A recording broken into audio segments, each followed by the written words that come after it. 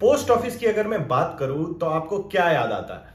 एक वो पुरानी सी बिल्डिंग, लाल कलर की, ड्रेस में डाकिया, ऐसे मतलब ट्रेडिशनल सेंस में पुराने जमाने की चली हुई जो हमारी चिट्ठियां हम तक लेके आती।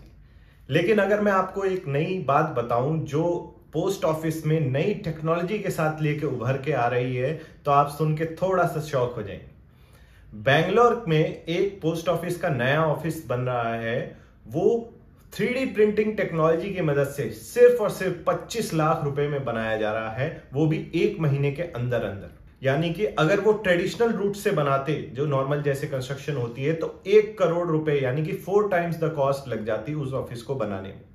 तो ये चीजें आप पोस्ट ऑफिस से रिलेट नहीं कर पा रहे होंगे, लेकिन 3D प्रिंटिंग टेक्नोलॉजी की वजह से इस तरह की कंस्ट्रक्शन आज के टाइम पे less resources, less man power और कम टाइम में पॉसिबल हो गई है। तो आप सोचेंगे ये 3D प्रिंटिंग जब इतनी कारगर है, इतनी ज्यादा कॉस्ट इफेक्टिव है, इतने कम टाइम में बना देती है, तो ये जो अफोर्डेबल हाउसिंग की प्रॉब्लम है, जो लोगों के पास रहने के लिए घर नहीं है कम दामों में, वो क्यों नहीं सॉल्व कर देते? और जाहिर सी बात है 40% of world population will require these affordable houses. मतलब वर्ल्ड की जो 40% पॉपुलेशन है 2030 तक, उनको ये अफोर्डेबल हाउसेस की रिक्वायरमेंट होगी रहने के लिए। और उस हिसाब से हमें हर दिन 96,000 हाउसेस बनाने चाहिए, तभी हम उस डिमांड को मीट कर पाएंगे। तो जब ये 3D प्रिंटिंग टेक्नोलॉजी इतनी अच्छी है, तो इससे ही क्यों नहीं बना लेते हम? बट इसका आंसर इतना आसान नहीं है, इसके कई पहलू है और उन्हीं पहलू को आज जानेंगे इस लेटेस्ट पॉडकास्ट में। मेरा नाम है captain Shashank and you are watching the captain podcast. और टेक ट्यूजडेज के इस लेटेस्ट एपिसोड में आपका स्वागत करता हूं। और 3D प्रिंटिंग के बारे में आज डिटेल में जानेंगे, कैसे कंस्ट्रक्शन इंडस्ट्री को ये रेवोल्यूशनराइज कर रही है एक तरीके से। तो बने रहिए इस एपिसोड में एंड तक। और अगर आपने चैनल सब्सक्राइब नहीं किया है तो जरूर सब्सक्राइब करें, हम हर हफ्ते ऐसी ही वीडियोस आपके लिए लेके आते हैं।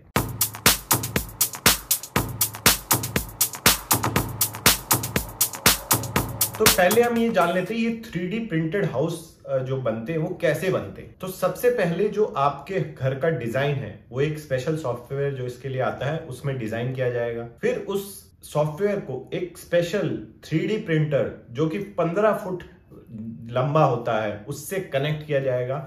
उसमें एक स्पेशल कंक्रीट, जो नॉर्मल कंक्रीट जो हम यूज करते हैं कंस्ट्रक्शन में, उससे भी ज्यादा थिक होता है और ये जल्दी सेट हो जाता है और इसमें समय कम लगता है इसके सेट होने में, और ये उससे बेहतर तरीके से भी लगता है जो नॉर्मल कंक्रीट है versus this special concrete which is used in 3D printed house. अब मान लीजिए आपको अपना घर रेक्टेंगल फॉर्म में बनाना है, तो ये मशीन जो है रेक्टेंगल लाइंस के रूप में उसको सेट करती हुई चलेगी और उसी तरीके से आपका जो एक पूरा रेक्टेंगल स्ट्रक्चर खड़ा हो जाएगा। और अगर ये सर्कुलर है तो आप समझिए जैसे केक के ऊपर आइसिंग करते हैं हम, उस तरह से आपका जो सर्कुलर रूम तैयार हो जाएगा। तो इससे ये तो क्लियर हो जाता है, ये it saves time as well as man power. मतलब उतनी मैन पावर की जरूरत नहीं है, आपको सिर्फ स्पेशलाइज्ड बंदे चाहिए जो इस डिजाइन और प्रिंटर को ऑपरेट करने में वर्क कर सकें। अदरवाइज इतनी ज्यादा मैन पावर जो एक घर बनाने में लगती है उतनी नहीं लगेगी। और सबसे बड़ी एडवांटेज इसकी है सस्टेनेबिलिटी, क्योंकि आपको इस पे ध्यान देने की जरूरत है कि वर्ल्ड का 30% जो वेस्ट क्रिएट होता है वो कंस्ट्रक्शन इंडस्ट्री से होता है। होता क्या है, वो बचा हुआ सीमेंट, बचे हुए मटेरियल, बचे हुए पैकेजिंग मटेरियल जो बच जाते हैं घर के बनने में, वुड्स, ब्रिक्स, जो भी ये वेस्ट इकट्ठा होता है बनाने में, वो सारा जो है आपका ये वेस्ट के फॉर्म में 30% ऑफ वर्ल्ड का जो वेस्ट है कंस्ट्रक्शन इंडस्ट्री से आता है।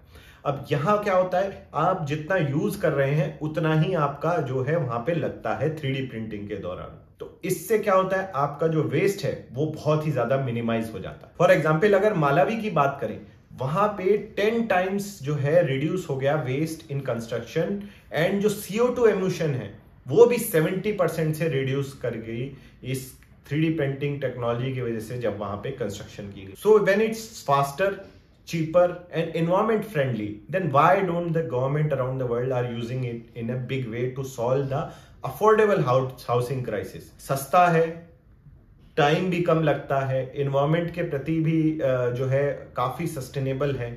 फिर भी सारी जो गवर्नमेंट्स हैं, जो कंस्ट्रक्शन इंडस्ट्री में कंपनीज हैं, वो क्यों नहीं यूज कर रही? आइए इसके ऊपर जरा एक बार नजर डालते हैं। तो सबसे पहली बड़ी प्रॉब्लम है इसमें स्केलिंग की। अब स्केलिंग से क्या मतलब है कि आप एक कंपनी है, अगर आपको 3D प्रिंटेड हाउस बनाने हैं तो आपको वन टाइम इन्वेस्टमेंट जो है शुरू में काफी तगड़ा करना पड़ेगा, क्योंकि 3D प्रिंटर्स महंगे आएंगे, डिजाइन सॉफ्टवेयर्स महंगे आएंगे, उनके लिए स्पेशलाइज मैन पावर महंगी आएगी।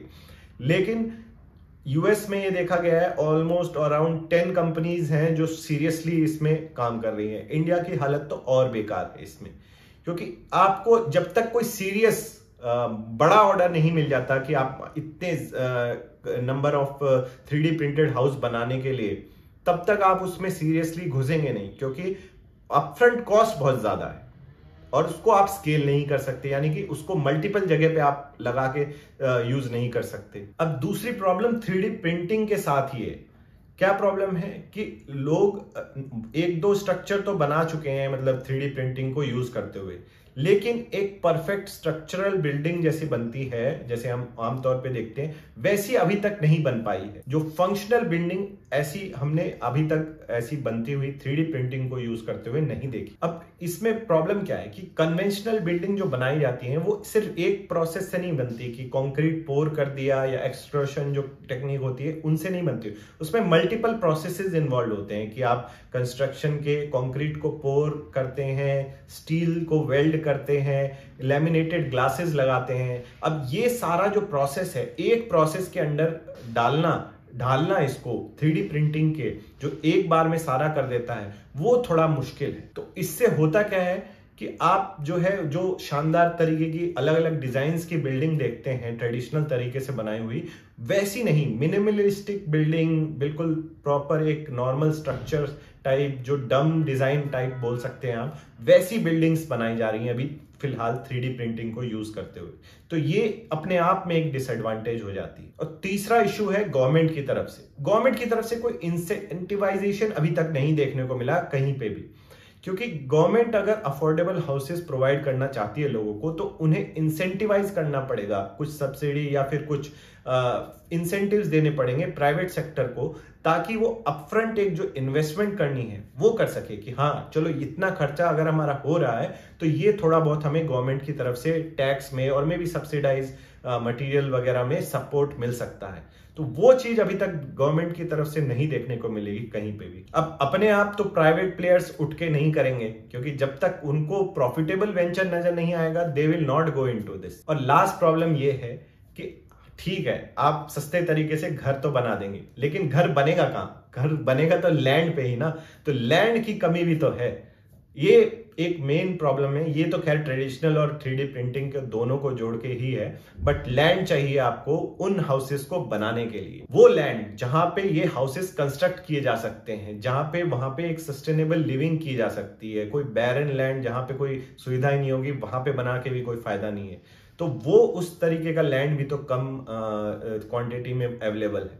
तो ये सारी कुछ प्रॉब्लम्स हैं 3D प्रिंटिंग के साथ, लेकिन ये जरूर समझ आता है कि अगर इस पे और वर्क किया जाए तो कुछ नए डिजाइन्स, अट्रैक्टिव तरीके से प्रोसेस को और इनोवेशन के साथ लाके प्रॉब्लम को सॉल्व किया जा सकता है with the help of technology.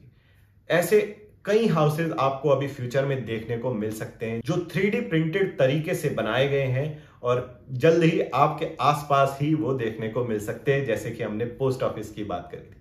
आपने अगर कहीं 3D प्रिंटेड हाउस देखा है तो जरूर कमेंट करके उसकी पिक्चर डालें। और अगर आप सोचते हैं कि ये प्रॉब्लम और किसी तरीके से सॉल्व की जा सकती है, वो भी कमेंट करके बताएं। My name is captain Shashank, signing off. जय हिंद।